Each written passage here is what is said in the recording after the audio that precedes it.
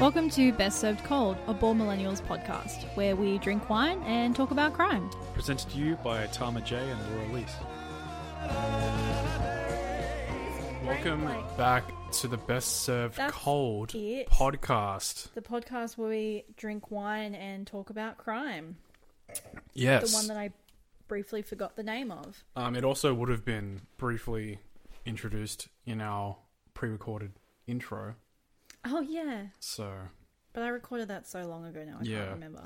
So people are going to be listening to this episode thinking, oh, cool, Best Served Cold. And then they come in and you're like, oh, what fucking show is this again? Anyway, welcome to Best Served Cold, the semi-professional, mostly not, kind of all-right true crime podcast. Almost semi, not quite, half chub Yeah. podcast. Just like below. A quarter chub podcast. Yeah, like three quarters flaccid. Welcome back to, this is episode 6 now, I think, right? Isn't it 7? Is it 6? I think it's 6, because I think last time was the 5th episode. I believe this is the 6th episode of our little old podcast that we started not too long ago in isolation, trying to forget about, the fucking. And now we have to keep it going. Struggle. Outside of isolation. Yeah. And I love that the cats have been quiet all night and now they've decided. It's like they sense it. Yeah. Like they have a spidey sense for like when we don't want them to be doing things and then they start doing things. Yeah, I feel like I've grown like 20 years anyway in my life. So we promised you last week that this week we would have our old audio equipment back. And I'm sorry to tell you that we lied to you because we couldn't get it fixed in time. So you never know. You may get some background noises of the kitten playing with things. You may get some more ASMR. We'll see what happens. A lot more ASMR. Look, it makes no real difference. It's just you might hear things. It just picks up background noises. Yeah. Fuck yeah. I mean, pubs are opening back up soon. Yes, I'm so excited to go to the pub. So excited. Things are really picking up I think it's next Monday, isn't it? That it's June 1st. Yeah. Also, I love that they're just such assholes that they waited till Monday. Like, either do it Friday or just like, why Monday? Maybe it's because they want people to celebrate the fact that pubs are opening up again. By not going to pubs because it's a Monday. Party on a weekend with your max of 10 people. Oh, well. Yeah. At least it's something. I'm grateful for anything. Also, I just wanted to say, if you are listening to this and you like it, I would humbly ask that I always feel like such a bit of a shithead asking this, but I would ask that you leave us a review because we have had a lot of fun doing this in isolation and would like to continue doing this, but as much fun as it is, because we have so many other things on, like I'm a graphic designer and I work full-time and I do uni full-time and Tama works full-time and has a band and does a bunch of other things, we sort of need to be also able to justify continue doing it. Yeah. So if no one likes it and no one listens to it, I don't know. It would really help us out, especially with podcasts now and everything to do with like content creation, like being a YouTuber and all that kind of stuff. It's very saturated at the moment. So it would really help even just getting that so we can help define our show a bit more. Yeah, but I have this weird obsession with getting our podcast on the new and noteworthy list on iTunes, which, not iTunes, Apple iTunes. Podcasts. Oh, right. Which apparently you need lots of reviews and downloads to do so. So please, if you are listening, I would humbly request you leave us. Yeah, and anyone who's good at hacking. If you can hack us some reviews, that'd be great. Yeah, or like downloads, then. Yeah. I mean. Daniel Jacinto. If Apple Podcast is listening, that was for legal reasons, that was a joke. Yeah, and we humbly request that people do not do that. Daniel Jacinto. Daniel Jacinto. We probably shouldn't have used his full name. Doesn't care. Okay. So this week, I feel like I thought this was going to be a short one for me because I started looking into it and they always seem short, don't they? And well, it's only one murder. It's not. She's not a serial killer. She's a murderess. Shout out to my good friend Noni, if you're listening. Yes. She was actually the person that suggested this. I had never heard of this person before, and I have no idea how I've gone my entire life in Australia having never heard of this person before. And these are areas that we're both relatively familiar with as well. Yeah. So, shout out to Noni. Thank you for suggesting it. This episode, or my portion of the episode, is dedicated to you.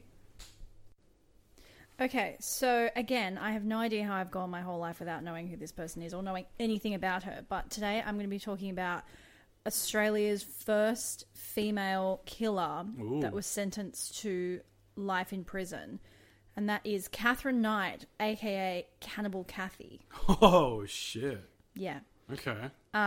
So, like I said, I really thought this was going to be a short one because technically she only ever killed one man. But the more I got into her backstory and what happened prior to the murder, she has a really fucked up backstory and she was just not right in the head in general. So there's a lot to cover. There's actually like heaps of stuff to cover before you even get to the murdering part. Pardon me, I just burped. Wow. Okay, so do you want to do a little spiel out, or shall I just jump right into it? Let's just jump right into it because people have read what mine's about, but they probably don't know. I don't know anything about yours. I'm excited. So we'll just save it for later. So, Katherine Knight, she is messed up. So, Katherine Knight was born October 1955. She was born into a very unconventional and dysfunctional family, kind of like from the get-go. Okay. So her mother, Barbara, they lived in a small town of Aberdeen. She was married to a man called Jack. They had 4 sons together before Barb started an affair with a friend and a co-worker of her husband, Ken Knight. Sorry, I just confused myself. Okay. So she was married to Jack at that time, and she met Ken Knight, who's Catherine's father.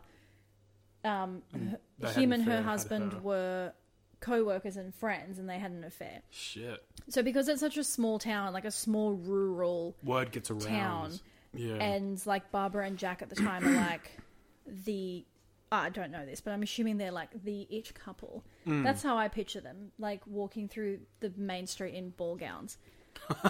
So it becomes this huge scandal. So Barb leaves her husband, and her and Ken move to Moree. So they have 4 additional children, including twin girls, one of which is Katherine Knight. And it's weird that, like, nothing really gets mentioned about her twin at all. There's, like, one comment in passing that we'll get to, but, like, nothing really comes up, which I guess people don't really want to be associated with what happened, I guess. Yeah, I guess so. Kind of makes sense. So in 1959, Barbara's ex-husband dies, and 2 of her sons who'd been living with him, 2 of them, the other 2 lived with their aunt in Sydney, they move in. So there's now 8 of them living in one house. Yes. And this is when we sort of start the same usual bullshit that seems to happen with all these people. So Catherine's father, Ken Knight, was an alcoholic who was abusive and raped their mother up to 10 times a day. Jesus Christ. Yeah. So obviously 10 times a day. Yeah. So obviously Barbara is not quite right in the head, and she would often share grossly intimate details of their sex life and how much she hated sex and men with the children. So Knight claims once when she was talking to her mother of an act that a partner at the time wanted her to do that Katherine didn't, her mother told her to put up with it and stop complaining.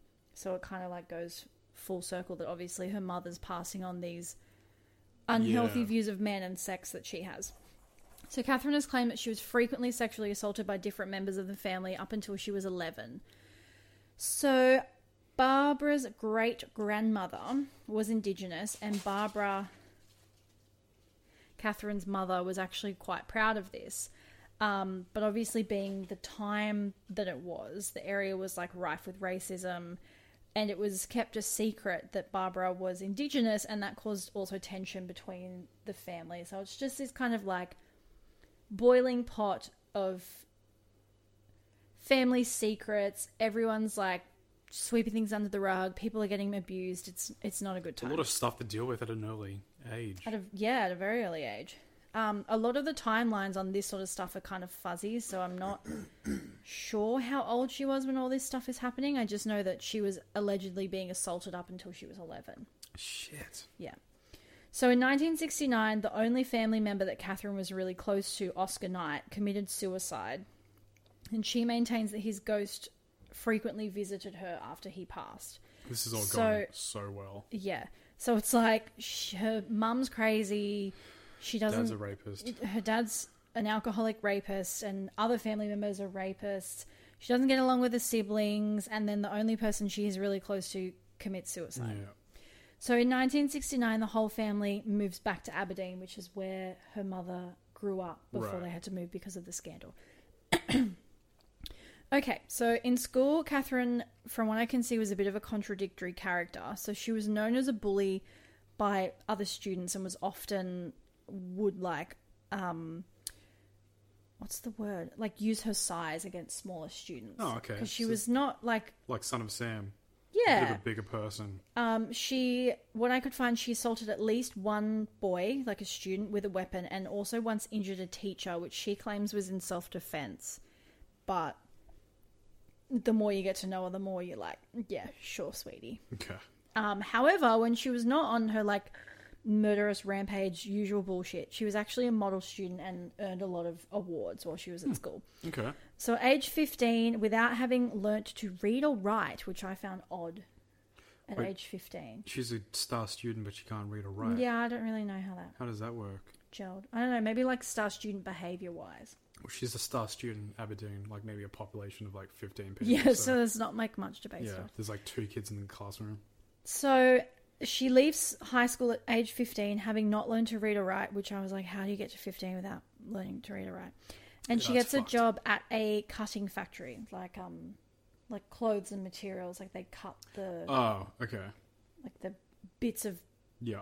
I don't know what it's called. I don't live in the 50s. It's called a thing. It's called a thing. So a year later, she gets her, and I quote, dream job cutting up offal at an abattoir.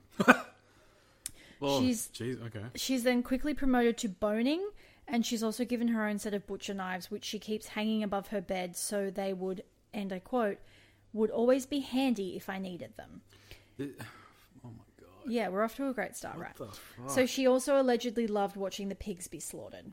So in 1973, aged 18, she meets her first husband, David Stanford Kettle, who was a co-worker at the abattoir, and they have beautiful, romantic marriage full of love. And if you can't sense the sarcasm in my voice, it's there. It's there.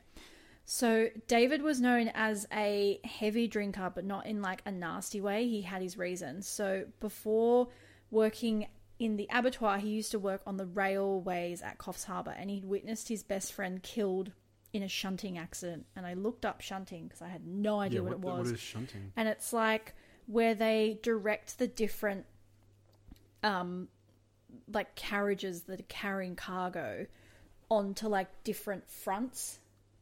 Does that make sense? So there's not really like heaps of details about the death of his friend. I'm assuming he would have been like crushed maybe by like one of the carriages. Anyway, it's very sad. So he witnessed that. Shunting is a weird term for like a death or a thing that like to die from. Yeah. He died shunting. And David also witnessed a school bus full of children hit a train in which 6 children were killed, and he helped rescue some kids as well as pull off the dead bodies. Oh, fuck. So we'll perhaps forgive the excessive drinking. We'll allow him the occasional... He had his reasons. Sip of the bourbon. So after causing several derailments during shunting, so he was a shunter. He was a shunter. Because he fell asleep. Oopsie. He was transferred from his job in Coffs Harbour to Muswellbrook. However, his behaviour gets worse and he's eventually fired, getting a job at the abattoir with our good friend, Katie. Lovely. So after he begins dating Catherine, he would also occasionally partner with her twin, which is, I'm assuming they mean have sex with her twin, which I thought was really weird. They would partner... Yeah. That's just like, that comment is super casually dropped in like a whole big article about her. What is the comment? Well, I didn't write it verbatim, but Right. it just says, after he begins dating Catherine, he'd also occasionally partner with her twin. Which I took to mean he also fucks her twin sister. Yeah. Or they have threesomes, which is even worse. It's like a Phoebe I don't want to Buffet think. Yeah, I don't want to think about it too Ursula much. situation. So in town, Knight is known for physically threatening anyone who would upset her. So she has a reputation for having a temper and not being afraid to use it. Mm-hmm. When they were married in 1974, they both rocked up to the service on a motorcycle with Kellett drunkenly driving the motorcycle. So he's off his Great. tits at their wedding. Fantastic. When they arrived, Barbara, Catherine's mother, gives Kellett some advice, and this is a direct quote. "You better watch this one or she'll fucking kill you. Stir her up the wrong way or do the wrong thing and you're fucked. Don't ever think of playing up on her. She'll fucking kill you." So that's what her mother said about her. So on their, I fucking love this next part. On their wedding night, so just after this moving speech that Catherine's mother has loving given her mother new said. husband, Yeah. because he fell asleep after only having sex with her 3 times, Catherine was not satisfied and strangles him. Okay. Not killing him, But strangles him. So, surprise, Very surprise, the marriage proves to be incredibly violent.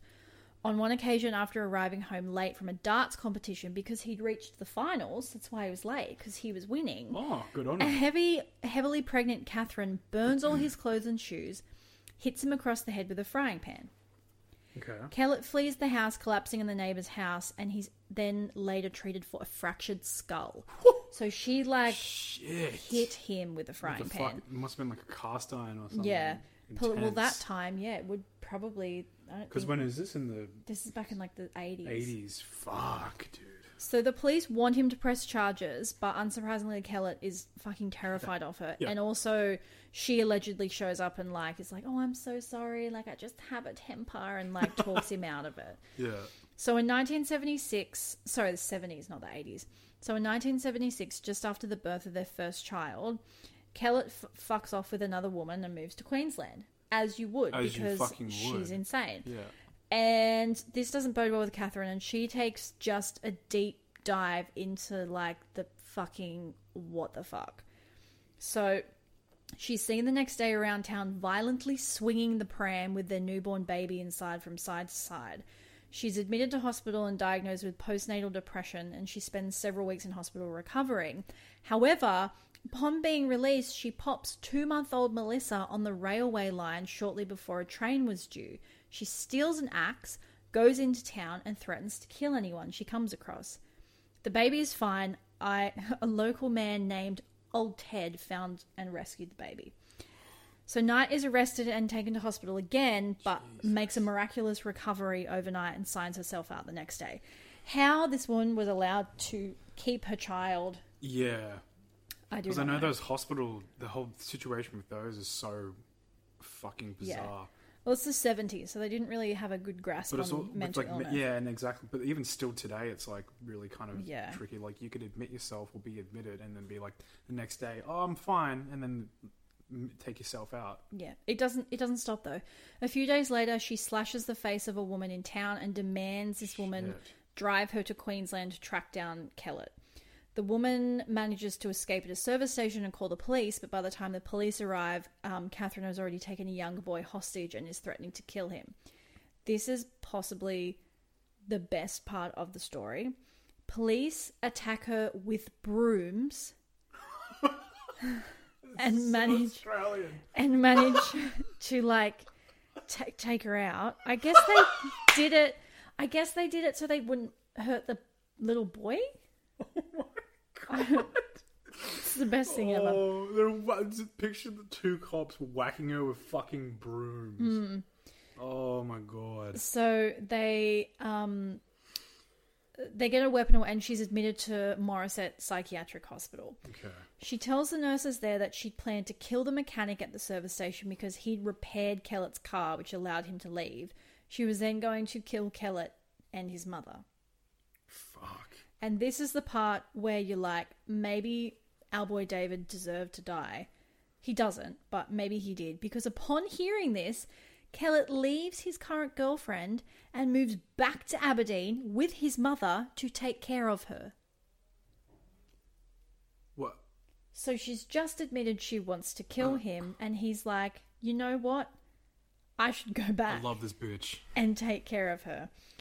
So in August, Knight is released into the care of her mother-in-law and ex-husband.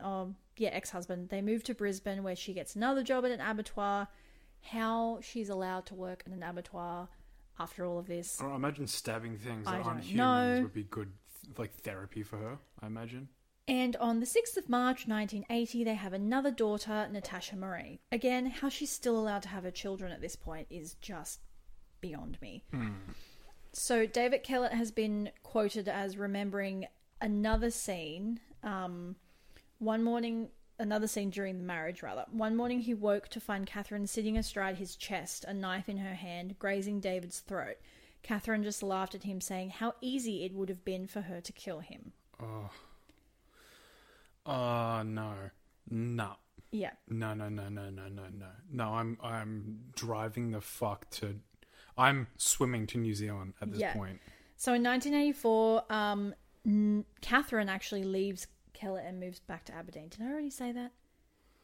I think I already said that. Did you? I don't know. I don't think you did. I'm confusing myself. Okay. So she goes back to Aberdeen and returns to the original abattoir she used to work at, but she injures her back and can't work and goes on the disability pension and moves into housing commission. Oh, that's the life. Yeah. That's the life. So there's two more relationships before we get to the big one that I'm just going to briefly cover. Like Okay. I said, there's a lot of shit to get through before you get to Not the good shit, but... the big event. So in 1986, Knight meets 38-year-old miner David Saunders. A few months later, he moves in with her, although he keeps his old apartment in Scone. Because surely everything about her would just be like one big red flag. So he'd be like, yeah, I'm going to keep my own house. Knight soon becomes jealous regarding what he does when she's not around. So when he goes back to his own apartment, she's like, what are you doing? Okay. She'd often kick him out. He'd move back to his apartment, and then she'd beg him to come back, and the cycle would continue over and over again and over again.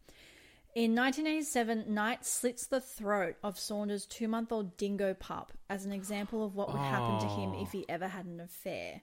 She then knocks him out with a frying pan. Gee, she loves the frying pan. Yeah. In 1988, Catherine gives birth to a third daughter, Sarah, which prompts David to put a deposit on a house for them, which Catherine uses her interior design flair on, covering nearly every exposed space, including the ceilings, with animal skins, skulls, horns, rusty animal traps, leather jackets, old boots, machetes, rakes, and pitchforks. Next week on Grand Design. Oh my god. Okay. Yeah. So the tipping point for old Davy is when they have a fight. Catherine hits him in the face with an iron and stabs him in the stomach with a pair of scissors. Sorry to interrupt you, but the tipping point isn't the fucking animal skin. Or the puppy having its throat slit. The tipping point is like, oh, well, she stabbed me, so the bitch is a bit crazy. Yeah. So What the fuck are you doing, He dude? moves back to Scone and goes into hiding, and she tries to find him on numerous occasions, but no one will admit to knowing where he is because he has Fuck good friends, that. apparently. Yeah, dude, no way. And what's really sad is several months later, he actually comes out of hiding and tries to return to visit his daughter because they had a daughter together. But Catherine has gone to the police saying that he was the violent one, and she's granted an AVO against him, so he can't see his own daughter. Oh, that's sad. Despite the fact that she was the one that stabbed him. And he has a with pair puncture of wound scissors. in his stomach. Yeah. Like, So her last husband, there's actually not a lot of information on it. It's speculated that it was actually kind of a cruisy marriage for her. So 43-year-old former co-worker John Chillingworth, they meet in 1990. They have a son named Eric.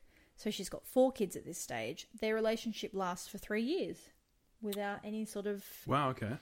big events. Just making progress. And while they're married, Catherine meets John Price, who they have an affair together, and that's what ultimately she leaves the other John for. So John Charles Thomas Price was born April 1955. He was the father of 3 of his own children when him and Knight began having an affair while she was still married to the other John. So he was known as a, and I quote, terrific bloke, liked by everyone. A good cobber. Yeah. Price's children apparently liked Catherine. He was making a pretty penny at the local mines, and apart from their violent arguments that they had, is exactly how it was worded, by the way, violent arguments, quote, life was a bunch of roses. So his own marriage ends in 1988. His 2-year-old daughter remains in his ex-wife's custody, and his 2 older children live with him. Allegedly, because it was quite a small town, he was actually quite aware of Catherine's violent history when they got married. Why the fuck you would marry her? No idea. I don't know how the fuck... This woman also, can I just... Not that looks are not everything, but she's not an attractive woman. So she must have had a way with words. The fact that she managed to get 4 separate men to marry her. And considering... I'm just listening to this going, like, we went so long being perpetually single. I'm like, this bitch is finding... She's a fucking nutcase working at an abattoir with pre-packaged families. Yeah. A history of adultery and stabbing people. Animal skin in her fucking house. And blokes just going, yeah, right, yeah, no worries. That sounds pretty good. Yeah. Anyway, we're about to really... It's all downhill from here, let's just say that. So in 1988, Knight and Price fight over his refusal to marry her. Yes, you would. Pointed look at you. This is not the not the time to be pulling this shit. So, he probably didn't want to marry her because he knew she was fucking mental. She allegedly went as far as, and this part made me chuckle, she went as far as stealing his money and just buying herself an engagement ring with his money. Which is something that you have quoted. Yeah, it's something I've joked about doing, so be careful. This quote could unquote be you. Joked. So in retaliation for him not wanting to marry her, she videotapes products that he had allegedly, quote, stolen from work. So even though they're actually out-of-date medical kits that he grabbed from the rubbish pile, she films all these products. And because of protocol, his boss of 17 years is forced to fire him. Oh, because he just doesn't have a choice. Well, yeah, it's the company property. Yeah. So that day he kicks her out of the house and she returns to her old house while news spreads around the small town of what's happened. So a few months later, fucking God knows why, Price restarts the relationship with Catherine but refuses to let her move into the house. So their fighting becomes crazier and more frequent to the point where most of John's friends won't have anything to do with him while she's around. Been there. Makes sense. So Catherine was trying to wrestle control of the house, which Price owned, and got into conflict with Price's kids, accusing them of molesting her own children. So in February 2000, Price finally draws a line in the sand after Knight stabs him in the chest and kicks her out of the house. These men seem to have a thing with being like, stabbing, that's my hard limit. Yeah. Well, you fucked me up, so... Yeah. So February 29th, he stops by Scone Magistrates Court and files a restraining order against Catherine to try and keep her away from him and his children. As you fucking should. That afternoon, Price tells his co-workers, so I guess he got another job, that if he doesn't show to work tomorrow, it will be because Price murders him. Okay. Spoiler alert. That's exactly what happens. So his co-workers actually plead with him not to return home because they have obviously seen what she's like and would have realised that he'd been stabbed in the chest. Yeah, the previous stabbings have been a sign, if anything. Yeah, so his co-workers plead with him not to return home, but he states he's terrified that Catherine will kill his children if he didn't, which I was a bit confused about this part because they weren't living together at that stage because he kicked her out, but this isn't... But they're in the same really general area. Explained. Okay. Yeah, I guess so. So that kind of makes sense because she would know where they would live. Yeah. So Price returns to his home to find that his children aren't there. They've been sent away by Catherine for a sleepover at a friend's house, and Catherine is also gone. He spends the evening with his neighbours because he doesn't want to go home in case she is there, before returning home finally at 11 p.m. and going to bed. So earlier that day, Catherine had bought new black lingerie And she also makes a weird videotape of all her children while she's like commenting over the top, and people have interpreted it's her like will. Oh shit. Yeah. So she's hoping to kill herself. Yeah, so she arrives at Price's home while he's asleep, watches TV for a few minutes, then she has a shower and then wakes up Price and they have sex and fall asleep. But what? Yeah, why you'd have sex with her, I don't know. He was probably terrified of her, to be fair. She managed to have a shower, watch TV, have a shower, wake him up by fucking him. Yeah. I mean, to be fair, he was probably terrified of her, so he was like, please just like sit on my dick for a bit and then leave me alone. Imagine that. This chick wants to kill you, you just wake up, she's riding your dick. Yeah, it's not a good time. Yeah. So 6 a.m. the next day, neighbours become concerned because Price's car is still in his driveway and he hadn't arrived at work. So an employer sends someone to his house to check. Both the neighbours and his co-worker try knocking on his bedroom window to wake him up, thinking maybe he's just slept in. But after noticing blood on the front doorknob, they call the police. Ooh. Police break down the door at 8 a.m., finding Price's body and Catherine Knight comatose on the floor after having taken heaps of pills. So I'm assuming that she's tried to commit suicide. She's tried to kill herself, yeah. I'm just going to add in our friendly little disclaimer here that if you're not a fan of gore, now is the time to maybe scrub ahead 5 minutes, because it's really not good from here on out. So according to the autopsy report, Knight had stabbed Price with her butcher's knife while he slept. According to like the blood evidence on the wall, he wakes up and tries to turn the light on before attempting to escape. She chases him through the house. He manages to get all the way to the front door and open the door, which is why there was blood on the doorknob. Wow. But he has stumbled back inside, or Catherine drags him back in, where he finally bleeds out and dies. Oh, jeez. The autopsy report states that he was stabbed roughly 37 times in the front and back, with several internal organs pierced. Fuck. At some stage that night, Catherine also takes his wallet and drives into town and withdraws $1,000 from his bank account, which is just like fucking salt in the wound. Fuck. Okay, so here we go.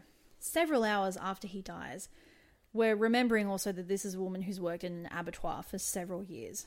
So several hours after he dies, Catherine skins him, taking everything in one big pelt except a small square of skin, which she leaves, which contains the scar of the last time she stabbed him. So she hangs his skin from a meat hook on the architrave of a door in the lounge room. Oh my god. She then decapitates him and cooks part of his body, No. which she carves from his butt, serving up the meat with baked potato, pumpkin, beetroot, zucchini, cabbage, yellow squash, and gravy. Oh, pleasant. She then makes 2 place settings on the Sunday dinner roast. table. Each plate has a note, like a little place card, with the name of Price's children on it. Oh, So she was bitch. going to feed him to his own fuck children. you. Which That is is horrible. just so fucked up. Jesus Christ. There's a third meal which they find, which has been tossed out the door onto the back lawn. So they've estimated that Catherine herself tried to also eat a meal but couldn't bring herself to finish it. But you can cook a man's ass, but you can't eat it. Yeah, we draw the line at... Yeah. I will not eating. ingest this. So Price's head is found in the pot with vegetables. At the time they find the water is around 40 to 50 degrees, which is indicating that the cooking has likely taken place like in the early morning. Fuck. So she's arranged his body sitting in his favourite chair with his left arm draped over an empty 1.25 litre soft drink bottle and his legs crossed. What the fuck is happening? Knight leaves a note on top of a photo of Price, which is blood-stained and covered in small pieces of flesh. And this is the exact note. It says, "Time got you back, Jonathan, for raping," which is spelled Rapping, "my daughter," which is spelled Douter. "You to Beck," which is Price's daughter, "for Ross, for Little John, now play with Little John's dick, John Price." This is all found out to be a lie. So none of that is true. Right.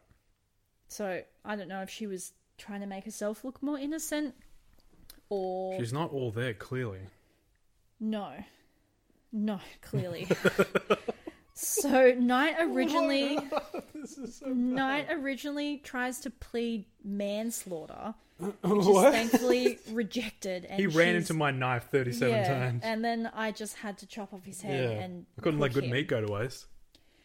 Thankfully, she's not allowed to be tried for manslaughter, and she's tried with the murder of John Price. Put that bitch away. She initially pleads not guilty, claiming that she remembers nothing of the night. Her trial takes place October 2001. When the trial commenced, the judge, Justice Barry O'Keefe, offers the 60 jury prospects the option of being excused from the trial. Oh my god, I can't speak. Blah, blah. It's a good thing you do this as a hobby. Yeah, I know. Fuck.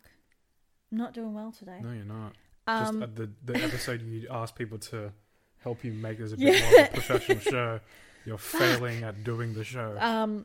So Justice Barry O'Keefe offers the 60 jury prospects the option of being excused due to the nature of the photographic evidence that they'd obviously have to present. Yeah. And 5 of them are like, yeah, bitch, I'll tap out. Thank you for the opportunity that's to not me. have to sit through this. Yeah, I'm good.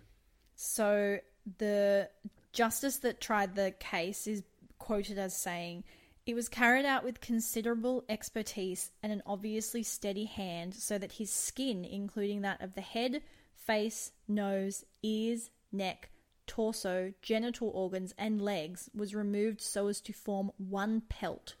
So expertly was it done that after the post-mortem examination, the skin was able to be re-sewn onto Price's body in a way which indicated a clear and appropriate, albeit grisly, methodology." Shit. Which is how they could tell he'd been stabbed 37 times. Fucking hell. After several of the jurors drop out, the court is adjourned to the next day. But by the time the next day rolls around, Knight suddenly changes her plea from not guilty to guilty. With, like, no reasoning. She's like, fuck it. She undergoes psychiatric evaluation to determine if she mentally understands what it actually means to plead guilty. She does, and she's sentenced. No one to this day knows why she suddenly changed her mind, and despite being the one to make the guilty plea, she's always refused to accept responsibility for the murder, up until this day. Even though she pled guilty. Yeah. So when Timothy Lyons, who was the lawyer on the persecution side, starts describing the skinning, Catherine becomes hysterical and has to be sedated in court. Shit. On November 8th, Justice O'Keefe sentences her to life in prison with no parole, and her papers are literally marked as never to be released. Yeah, as you fucking should. Yeah. In 2006, Knight appeals the no parole thing, claiming that it's too severe of a punishment for the one killing. And thankfully, 3 justices dismissed the appeal, one of them writing, "This was an appalling crime almost beyond contemplation in a civilized society." Sure, it's one killing, but what she did... And in the lead up... is so fucking bizarre and horrendous. And like exactly what you were saying, the build-up is...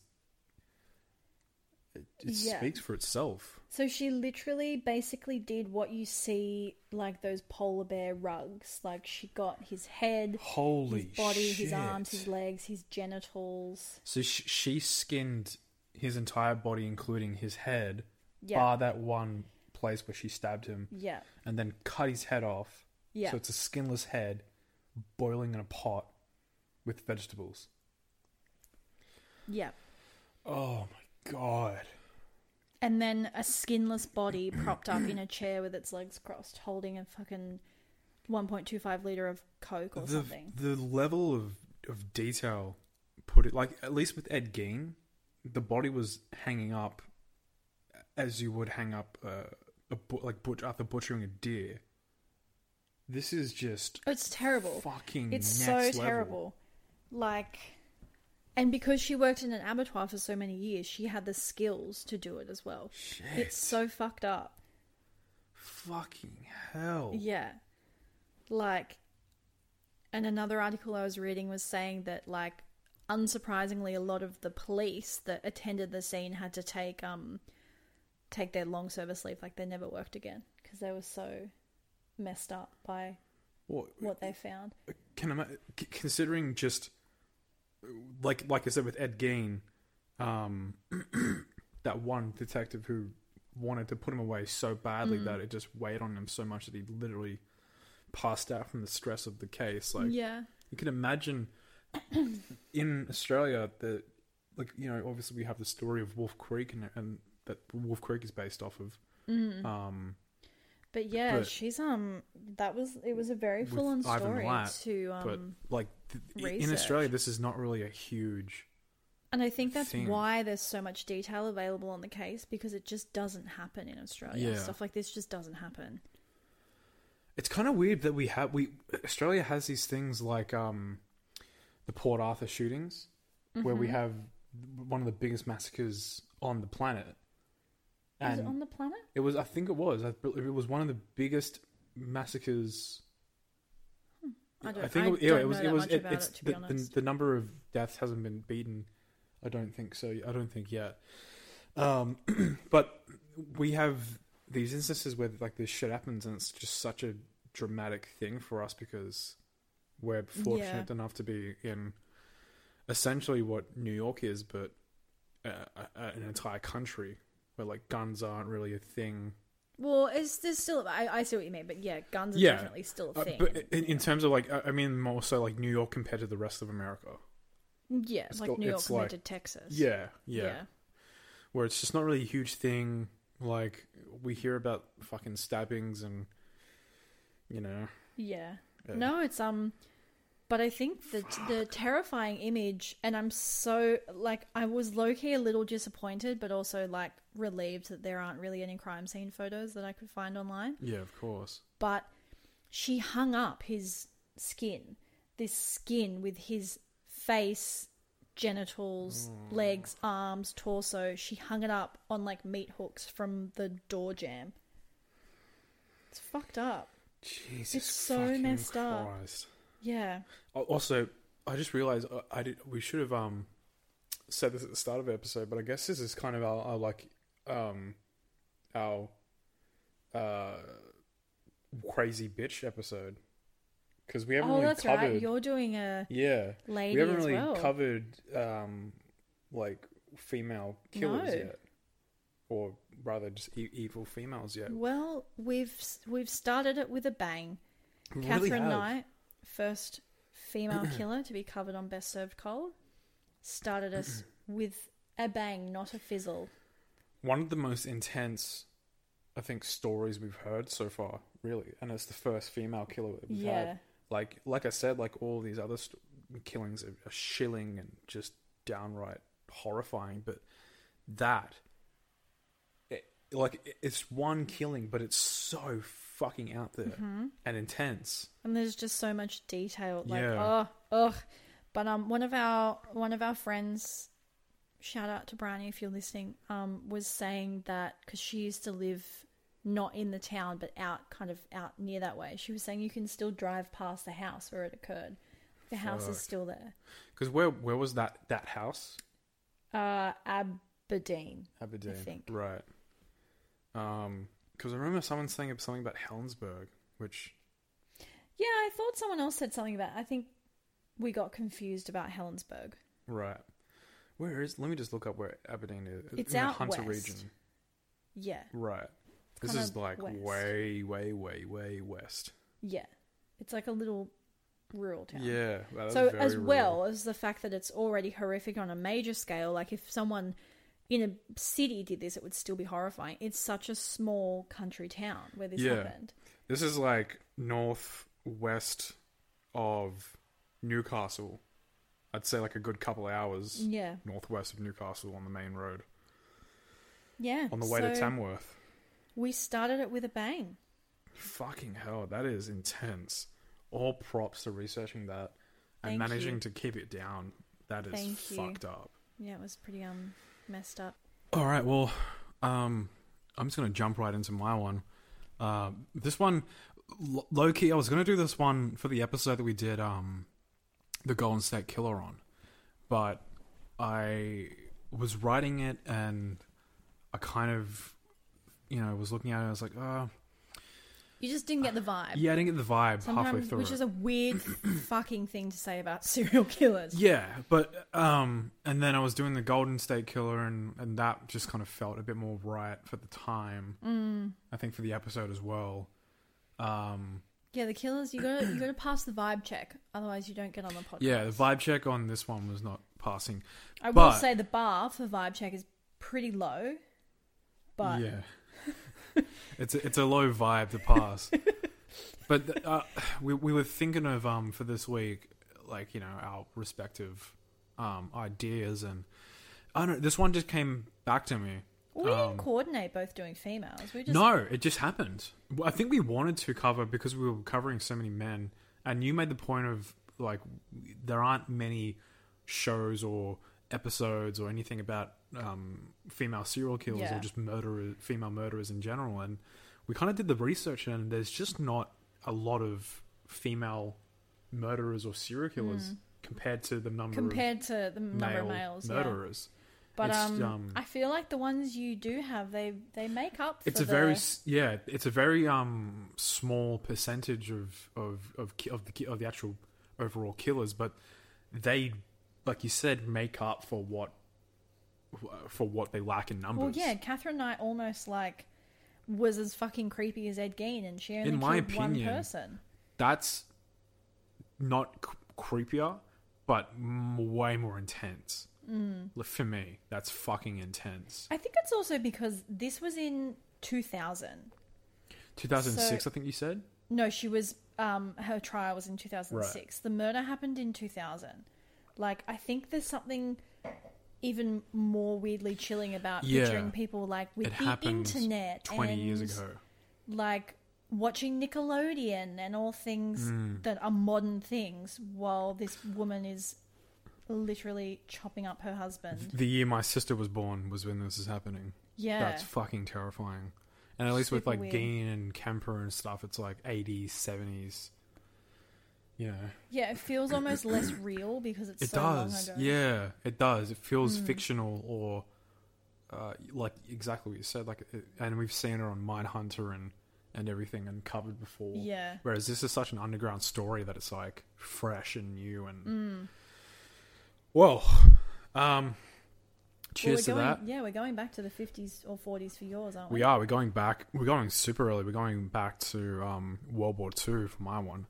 So I'll be talking about Ilse Koch, who was referred to as... I'm such a child. Koch. This is a German name. Do not make fun of the Germans. You need to prepare me for things like that. I'm 7 at heart. Well, then take this as your hard cock warning.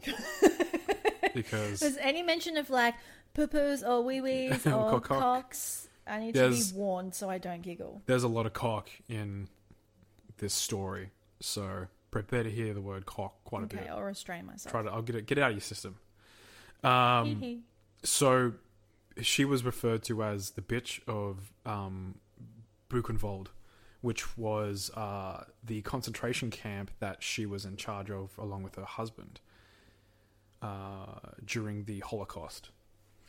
So this woman was a sexual sadist, a fanatic of human experimentation, just a real interesting but despicable woman that almost got away with her crimes, but you'll find out at the end of the story what ends up happening to dear old Ilse Koch. Yeah, spoiler alert, obviously it's not a happy ending, I hope. So she was born Margaret Ilse Kohler in Dresden, Germany, and apologies again for pronunciations, I am not German, on the 22nd of September 1906. Her early life, she was regarded as a friendly, happy girl, popular at school, and her father was a labourer, her mother was a housewife throughout her life.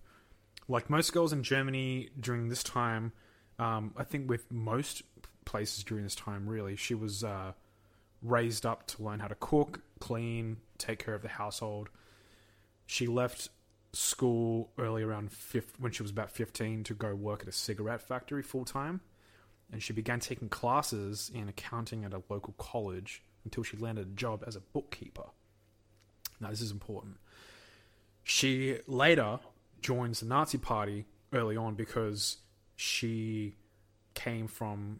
It's thought that because she came from such a poor family and a humble upbringing, the Nazi Party promised lower-class citizens that they would rebuild Germany and break out of the economic depression that resulted from World War Yeah, One. that's the messed up thing about Hitler and his whole They regime. were Was tantalizing they to these people. genuinely had these people who just wanted a better life for themselves. They had them completely brainwashed. And these are not just people who have to wait a couple of weeks before they can afford to, buy a new pair of shoes iPhone, yeah. or buy a new iPhone. They're This is struggling to eat. they're barely eating 2 potatoes a day kind of depression. Yeah, these people are desperate.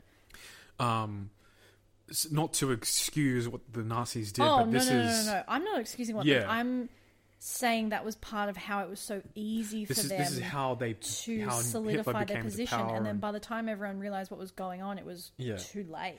Which I think I want to cover this...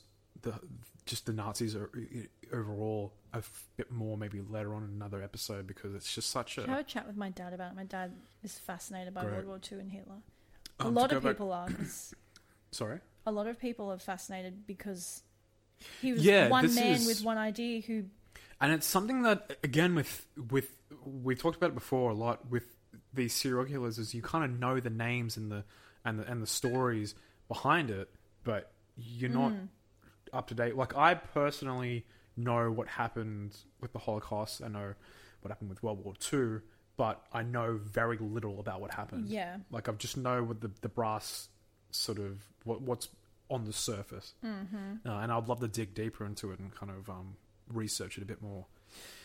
To get back into it, though, the Nazis obviously promised lower class citizens that would break out of the economic depression.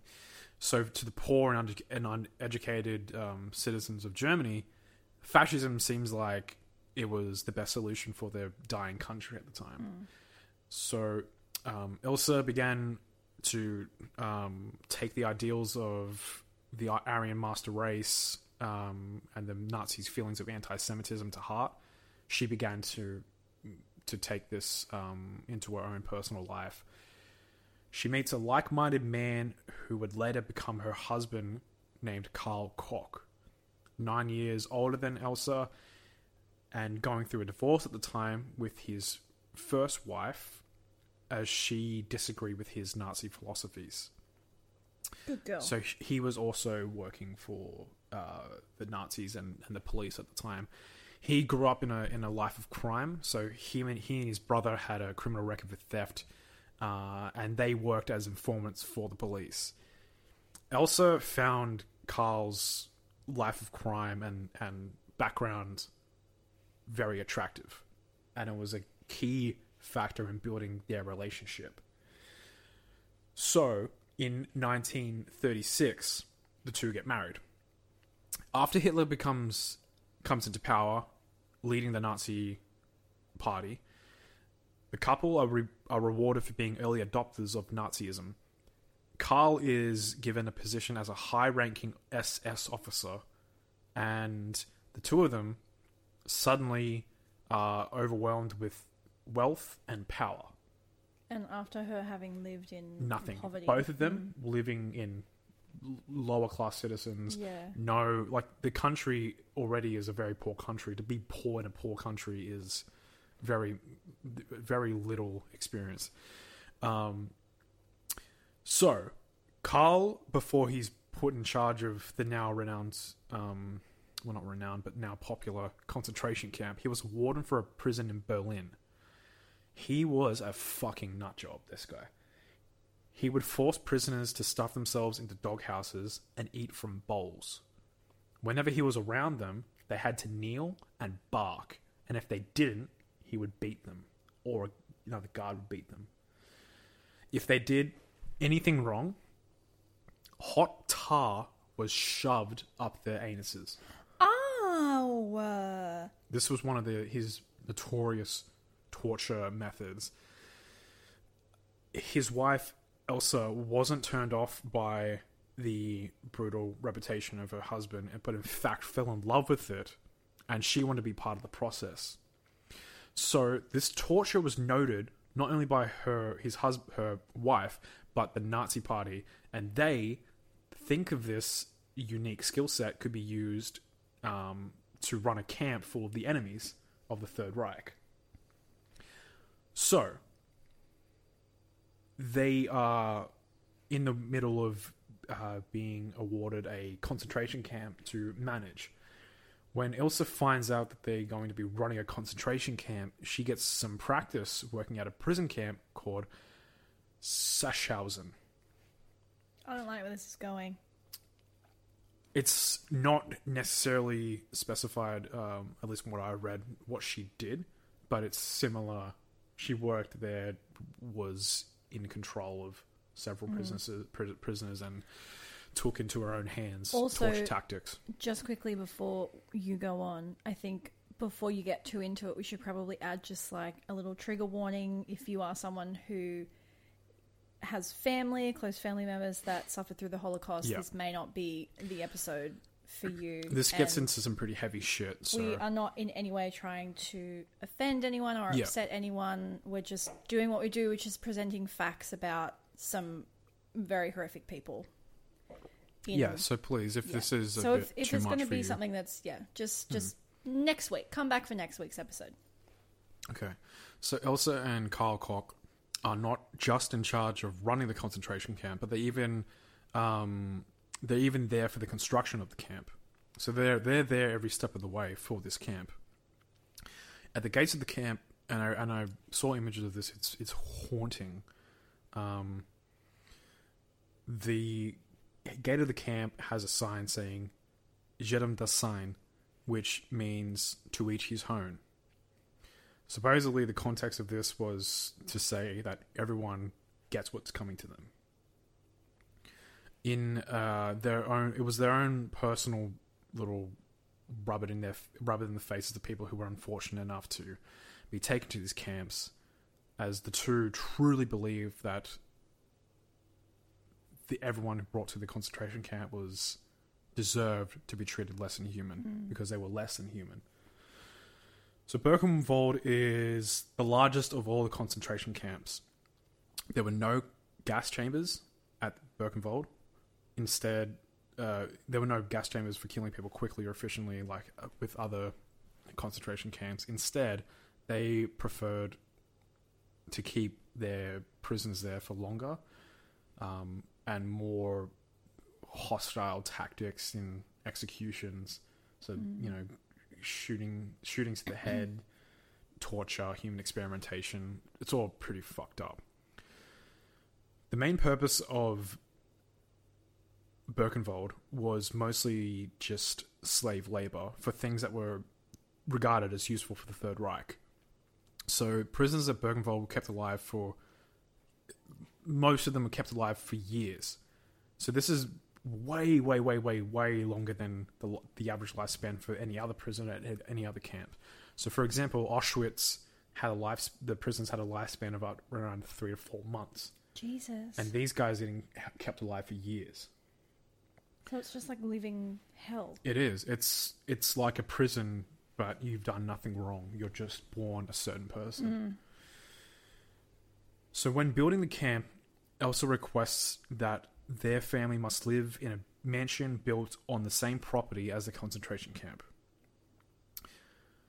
In Nazi Germany, the Nazis gave men and women different roles to play in society. The perfect German woman was supposed to be happy to do housework. They were supposed to stay strong in the face of adversity, and they were meant to always be loyal to their husband.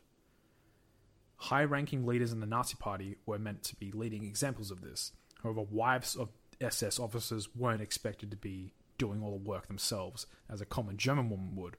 However, Elsa Koch took full advantage of her position because she didn't want to do any housework at all, have any chores at all. Want to lift a finger? So her goal for this camp was basically to never lift a finger, to have all the work done for her.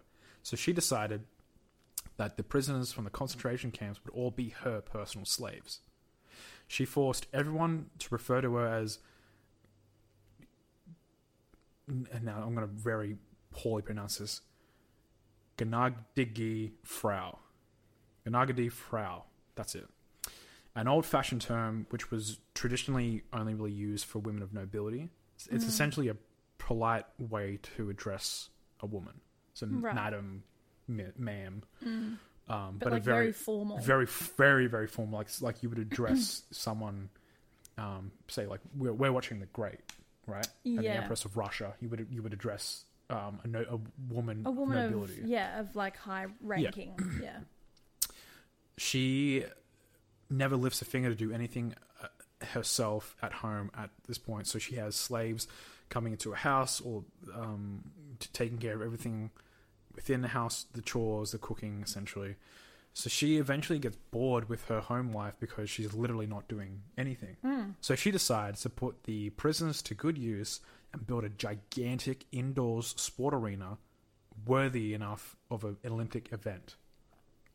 That's so odd and random. Very random until you figure out what her main hobby was. She loved horseback riding. Oh. So she wanted an area for her to practice horseback riding. Bitch was making her own equestrian center. She was. But it wasn't just an equestrian center. It was like a huge fucking arena for all things sports. See, as a horse girl, I will say... You're crazy? Yes. There's something... Yeah, there is. Because horse riding is so, at the same time as it's so elegant, it's fucking terrifying and so dangerous. Like I think something has to be like a little bit, speaking from experience, like something has to be wrong upstairs for you to be like, I want to get on this animal that I'm just praying does what I... I read something that that was hilarious to me, that horse girls are essentially car guys, but the reverse. Yeah, but... Not reverse, but like the equivalent. But like a car does what you tell it to. This well, is a like car, a sentient animal that can tell be a car like... what to do, and you're praying and these are people who are souping up their cars and making them even more difficult to use. So they could potentially die every single time they get into their car. So it's a similar thing. I know, this is you're touching on a very I get it. sore spot because all high school I had to deal with, it was the horse girls versus the motorcycle boys. Oh, motorcycling is just as... No, it's not. Shut up. Yeah. Anyway, continue. Okay. We got off So topic. this indoor sports arena, so it cost over 200,000 Reichsmarks to build. That's a lot Now, of money. the conversion rate, I believe, at the time was one Reichsmarks for each $2.5. So with inflation, that would have been the equivalent of spending over $1 million US. Shit. And this is money that they don't own. This is their camp money. So horseback riding still didn't satisfy her boredom. So she discovers that there's a rule in the camp that if any prisoner looks at the commander's wife, they would be shot on sight. Knowing this, I don't like this. she gets extremely excited and starts dressing provocatively in tight clothing on the daily, showing her cleavage off on purpose. Most wives of SS officers in charge of camps would never get involved with the prisoners. Most likely, they were living in some sort of denial over what their husbands were doing. Yeah, or 100%. what they were living in. You just like stick your head in the sand and just... where you're in the best of a bad situation, considering the state of your country. Well, yeah, because not that obviously nothing excuses the behavior of people at these camps, but so many of the times if you were seen to disagree with your husband or if you wanted to leave your husband, it was seen as you were disagreeing with with the Third Reich. Nazis as a whole. Exactly. And this is 1940s Germany. Yeah. So this is a tough time for women as well. Yeah. So And as just horrific as lower-class it is, people. these women are just trying to fucking live. to survive themselves. So that can be said about most wives of SS officers, but not Ilse Koch. She wants to be involved with everything to do with the camp, and she's excited at the thought that people around her were starving and dying. This literally excited her. So she thought a lot of herself. Supposedly, when her husband was away, she would command officers to bring her groups of young male soldiers, and she forced them to strip and undress until they were completely naked. Another thing she would do So was... these are soldiers, These not... are soldiers, yeah. Right. It started with that, then it gets worse. She then moved on to stripping down to lingerie. She would wear sexy lingerie around the yard, and she would lay down in front of the yards where behind the gates where sex-starved male prisoners would be, trying to provoke male prisoners. And if any of them ever glanced at her body or became aroused, they were immediately taken by the guards and shot in the head. That's so messed up. At some point, she specifically requests to have teenage boys working for her at her home as her servants.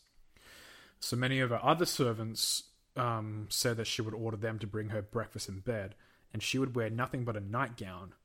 And just like the men in the yard, if they looked at her body or got aroused, she would have them killed.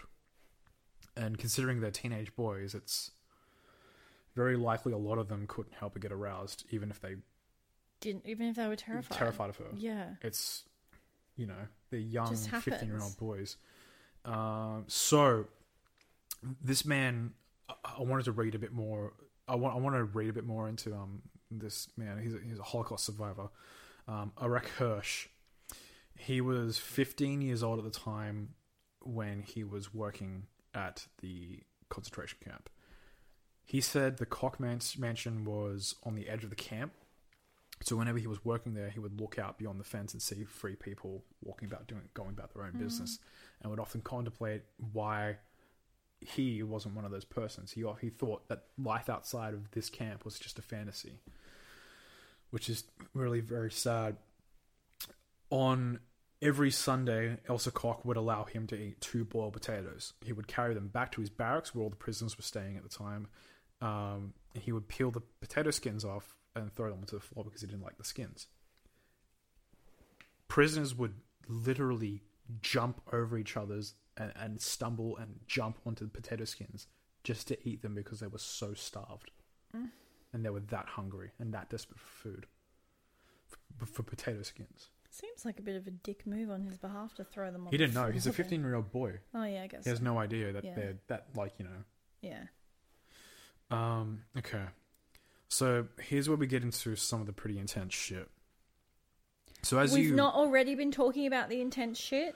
As you probably may or may not know, all concentration camps led by the Third Reich had some form of human experimentation going on during that time. And Joseph Stengel was like the Yes. the renowned name for that. Yeah, he did which the would be a twin. good person to cover as well. He did the twin experiments. I think? don't know. I didn't read that much into it. I would like to read a bit more into it, maybe cover it on a later episode. He's messed up. They're all fucked in the head. So, in Birkenwald, what they were mostly doing was they were poisoning people on purpose with deadly chemicals in order to find potential antidotes. So these were all prisoners, Jewish prisoners that they held in the camps. They would take them down to these testing areas, and they would inject them with literal poisons to try and find cures. They would inject homosexuals with concoctions they developed themselves that they believe would hopefully turn them straight. And at some point, Elsa decides she wants to spectate these experiments, so she saw it as a potential new hobby, essentially. She, at this time, also elevated her sexual sadism to riding around on a horse through camp, and she would dress provocatively, again, trying to get people to glance at her. What she would also do when she was riding through these camps is she's looking for prisoners who had interesting tattoos. She had this weird fascination with prisoners with tattoos. She approaches one of the camp doctors, Eric Wagner, and asks him if he can conduct a study to see if tattoos have any correlation to criminal behavior. Now, this is extremely against protocol. If you own or you manage or you own a concentration camp, you can't make a decision on what to experiment or ask someone to conduct experiments on your behalf. The experiments were meant to aid the Third Reich, so they had to have some sort of purpose. Yeah. However, Eric Wagner agrees against all protocol codes to do these tests. So during these tests, people were obviously the people were obviously killed, and their bodies were taken away to be dissected. This was also so that Elsa could keep their skin. Oh no. So at some point, she was riding around camp, commanding men to stop and strip, where she would then walk the lines of the naked men, sizing them up, checking out their bodies, picking out the ones who had the best, most interesting tattoos to her, and they were selected for these experiments.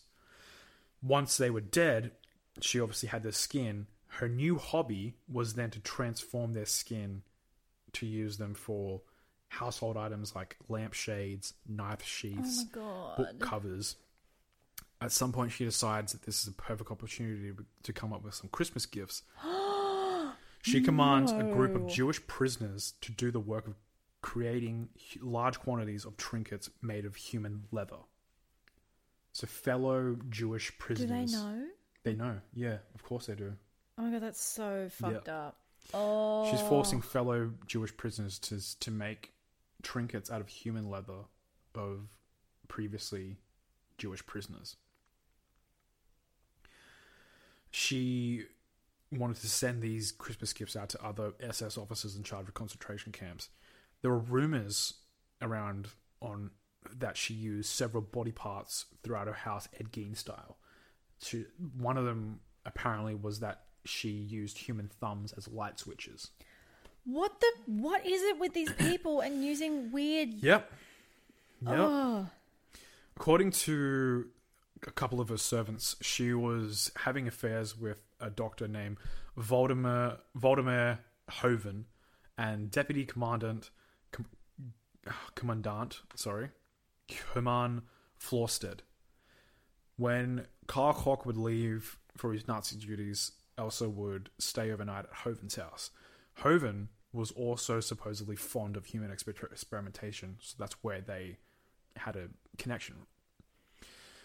When Karl Koch, at some point during his life, contracted syphilis, he ordered the execution of the person who gave the diagnosis, so no one would find out about his embarrassing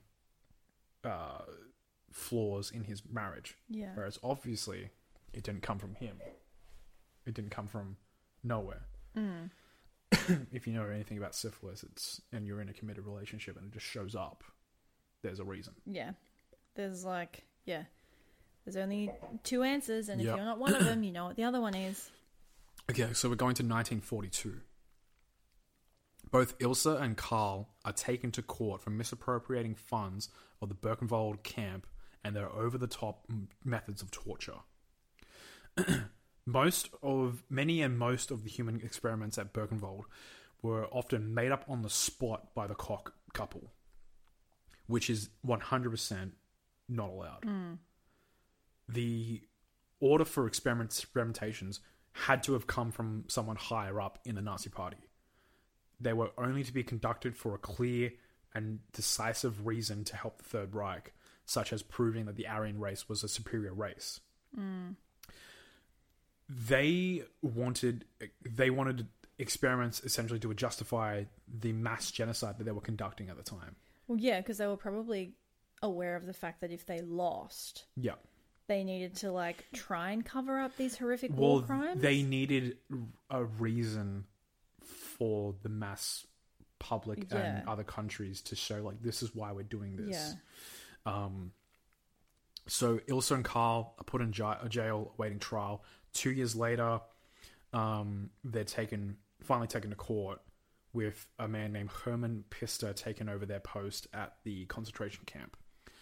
The judge concludes... they're in jail for 2 years? For 2 years until they're taken to trial. So that's 1944? Yeah, so right. I just said that.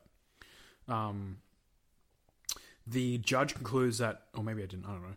The judge concludes that no matter how manipulative Elsa may have been, the responsibility falls on Carl at the end of the day, as he is the commander of the camp and he should have the final say-so on everything. The judge suspends all charges against Elsa and she's set free. Carl is sentenced to death for his crimes and was executed by a firing squad a year later, 1945. Wow. During this time, Elsa shows little to no remorse on her crimes against humanity and the death of her husband, and even goes on living a normal life in Germany with her then 3 children that she had with Carl. The same year, obviously, I think this was the time where the war ended. Hitler's dead.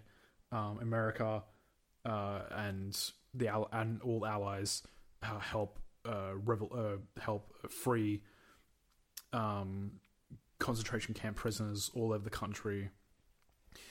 This particular time, one of these camps obviously is Birkenwald. So what they did was they invited German people in the Weimar to witness what had been going on in this camp happening right next to where they were all living. They saw, amongst other things, 80,000 people crammed into a space that was meant to fit 8,000 people. Jesus. Corpses lying around in front of the crematorium. American soldiers discovered a collection of human body parts, including several human organs displayed inside glass cases, shrunken heads, and of obviously household items covered in human skin. They take testimonies from prisoners who had been living in Birkenwald for years, and when they heard about Ilse Koch's stories, they immediately arrest her for her crimes against humanity. During the trial, she insists that all household items with this weird human leather are made from goat skin, not human.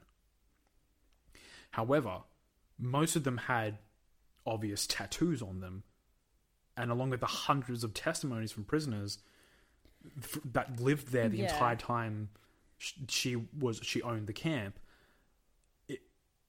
they're like, you're lying, bitch. They were also, the people who testified against her were also people who literally, it was their job to butcher human bodies and make them into trinkets. Yeah. They were the people who testified against her. There's multiple photographs proving that these objects actually exist. However, there's no actual physical proof tying her as the person who ordered them to make it. There's just hearsay. Yeah. When in jail in 1947, so this is during the time I think she's waiting for trial. They can't really put her away for life yet. So while she's waiting during this whole trial period, she becomes pregnant after having an affair with a fellow German prisoner. She has a son who she names Uwe, and was forced to give him away when the second he was born. In video footage of the trial that she was in after this happens, she's visibly angry, indignant, and showing no remorse. U.S. military governor, who was named General Lucius D. Clay, believed that there wasn't enough physical evidence to send her to her death. The most he could give her was 4 years of hard labor, and she served the full 4 years. Is that it? After she was released, she's then taken back, arrested again for a third time by Germany this time, and she was given a life sentence. Germany was like, we don't give a fuck. Yeah. Like, do you know, like, we're cleaning this fucking shit up. Yeah. We're cleaning this fuck. Like, well, they also had they were being watched by the entire world. I think also I want to do a bit more research too on this society within Germany, which was basically called the People's Party, I think it was called. They had no idea of the things that were happening in these camps. They knew there was a genocide of sorts. I think even then it was kind of like not well, I guess like you would think of the average German person just like knowing that there's these horrific things, but like you wouldn't exactly like leave your local town, I guess. So there's one man who testifies against her all 3 trials. His name is Dr. Morgan. He's quoted as saying, and this is a direct quote, "She was a hussy who rode horseback in sexy underwear in front of the prisoners and then noted down for punishment the numbers of those who looked at her. She lay around in her garden in front of prisoners, simply primitive. But she had nothing to do with the lampshade business, and she did not deserve such a draconic punishment. She was a victim of horror stories." What the fuck? Keep in mind, this is someone who's meant to be defending her character. Right. So even someone who's defending her is saying still calls her she's hoe. a fucking hoe. So Elsa has 4 children at this time. She has 3 with Carl Koch, now dead, and her son that she's had while waiting trial. Her son Artwin, who is one of the kids that she has with Carl, grows older, learns what she's done, and finds out how much people hate his family. He unfortunately decides that the guilt and the shame is too much for him, and he commits suicide. Oh, that's sad. Her 2 daughters with Carl were able to get married, change their names, and move on with their lives completely estranging themselves from their mother. Her son Uwe, who's now known as Uwe Kola, spends most of his life being passed around several different foster families. When he's 19, working as an insurance salesman, he decides he wants to learn who his parents were. He gets a hold of his birth certificate and finds out who his mother was. Oh, can you imagine? Yep. He reads about her trial and decides, after building up a whole stomach worth of courage, he decides to visit her in prison.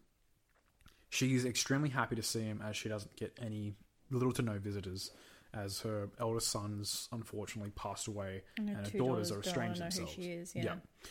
Elsa tells Uwe that everything bad said about her is a complete lie. He knows for a fact that she wasn't innocent due to just the simple fact that she was running a concentration camp. Yeah. However, he desperately wants a connection with his mother and loves her soon after unconditionally. Aww. He begins visiting her once a month, and after a few visits, he becomes so convinced that his mother couldn't be responsible for committing such horrible crimes. She tries to convince him to get a lawyer to set her free. So this doesn't happen because it's simply not fucking possible. Yeah. It's her last attempt to try and persuade and convince and a man. She's like emotionally blackmailing her son. This is something she's been doing her whole entire life. It's kind of similar with your chick, where you kind of think, how the fuck is she getting away with all these things? She must be, and but the same thing. She's not a very pretty looking woman. Pull over people. 1967. She's 61 at the time.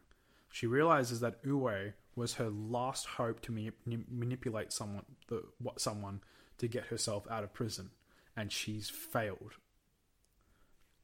She ties her bed sheets together in a cell and she hangs herself. And this is the death of Elsa Koch. I mean, I don't want to like celebrate people's death, but this was someone who needed to die. She was evil. That is evil.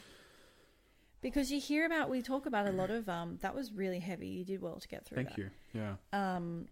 We talk a lot about like serial killers, and obviously everyone we talk about, it kind of goes into the whole question of like, what does it mean to be evil? Is a human being truly evil? But like that, I think there's a big difference between someone who is a serial killer, like, Ed Kemper or David Berkowitz, and then someone who is not even necessarily a direct killer, just never killed someone directly, takes pleasure in and other was responsible people's for hundreds of thousands of deaths, physical and mental anguish, torture, human experimentation, manipulation. That was intense, and it's exactly that. we find that line between this is someone who's a clear serial killer, and the things that they've done is so beyond evil, but we also find this other side of it where people who, and like with your killer, one murder, but it's such a horrific case, and the person who's had such a long history of such bizarre events and manipulation and violence and upbringing, and it's a whole different. This episode is not only just the bad bitch episode, but it's the psychological torment and this was we both picked some like full on just horrific aspect of these people, and I think that's what's the most interesting thing about this show is it's not just let's talk about a serial killer every episode. It's let's talk about people that fascinate us. Yeah, and are just because of how despicable and disgusting they were. I think there is something, I think as a normal human, like you hear about someone like that and it just makes you so deeply question how you could do that to another human being. Like I think that's also why so many people are fascinated by Nazi Germany and the Holocaust, because it just how can you fathom letting this happen?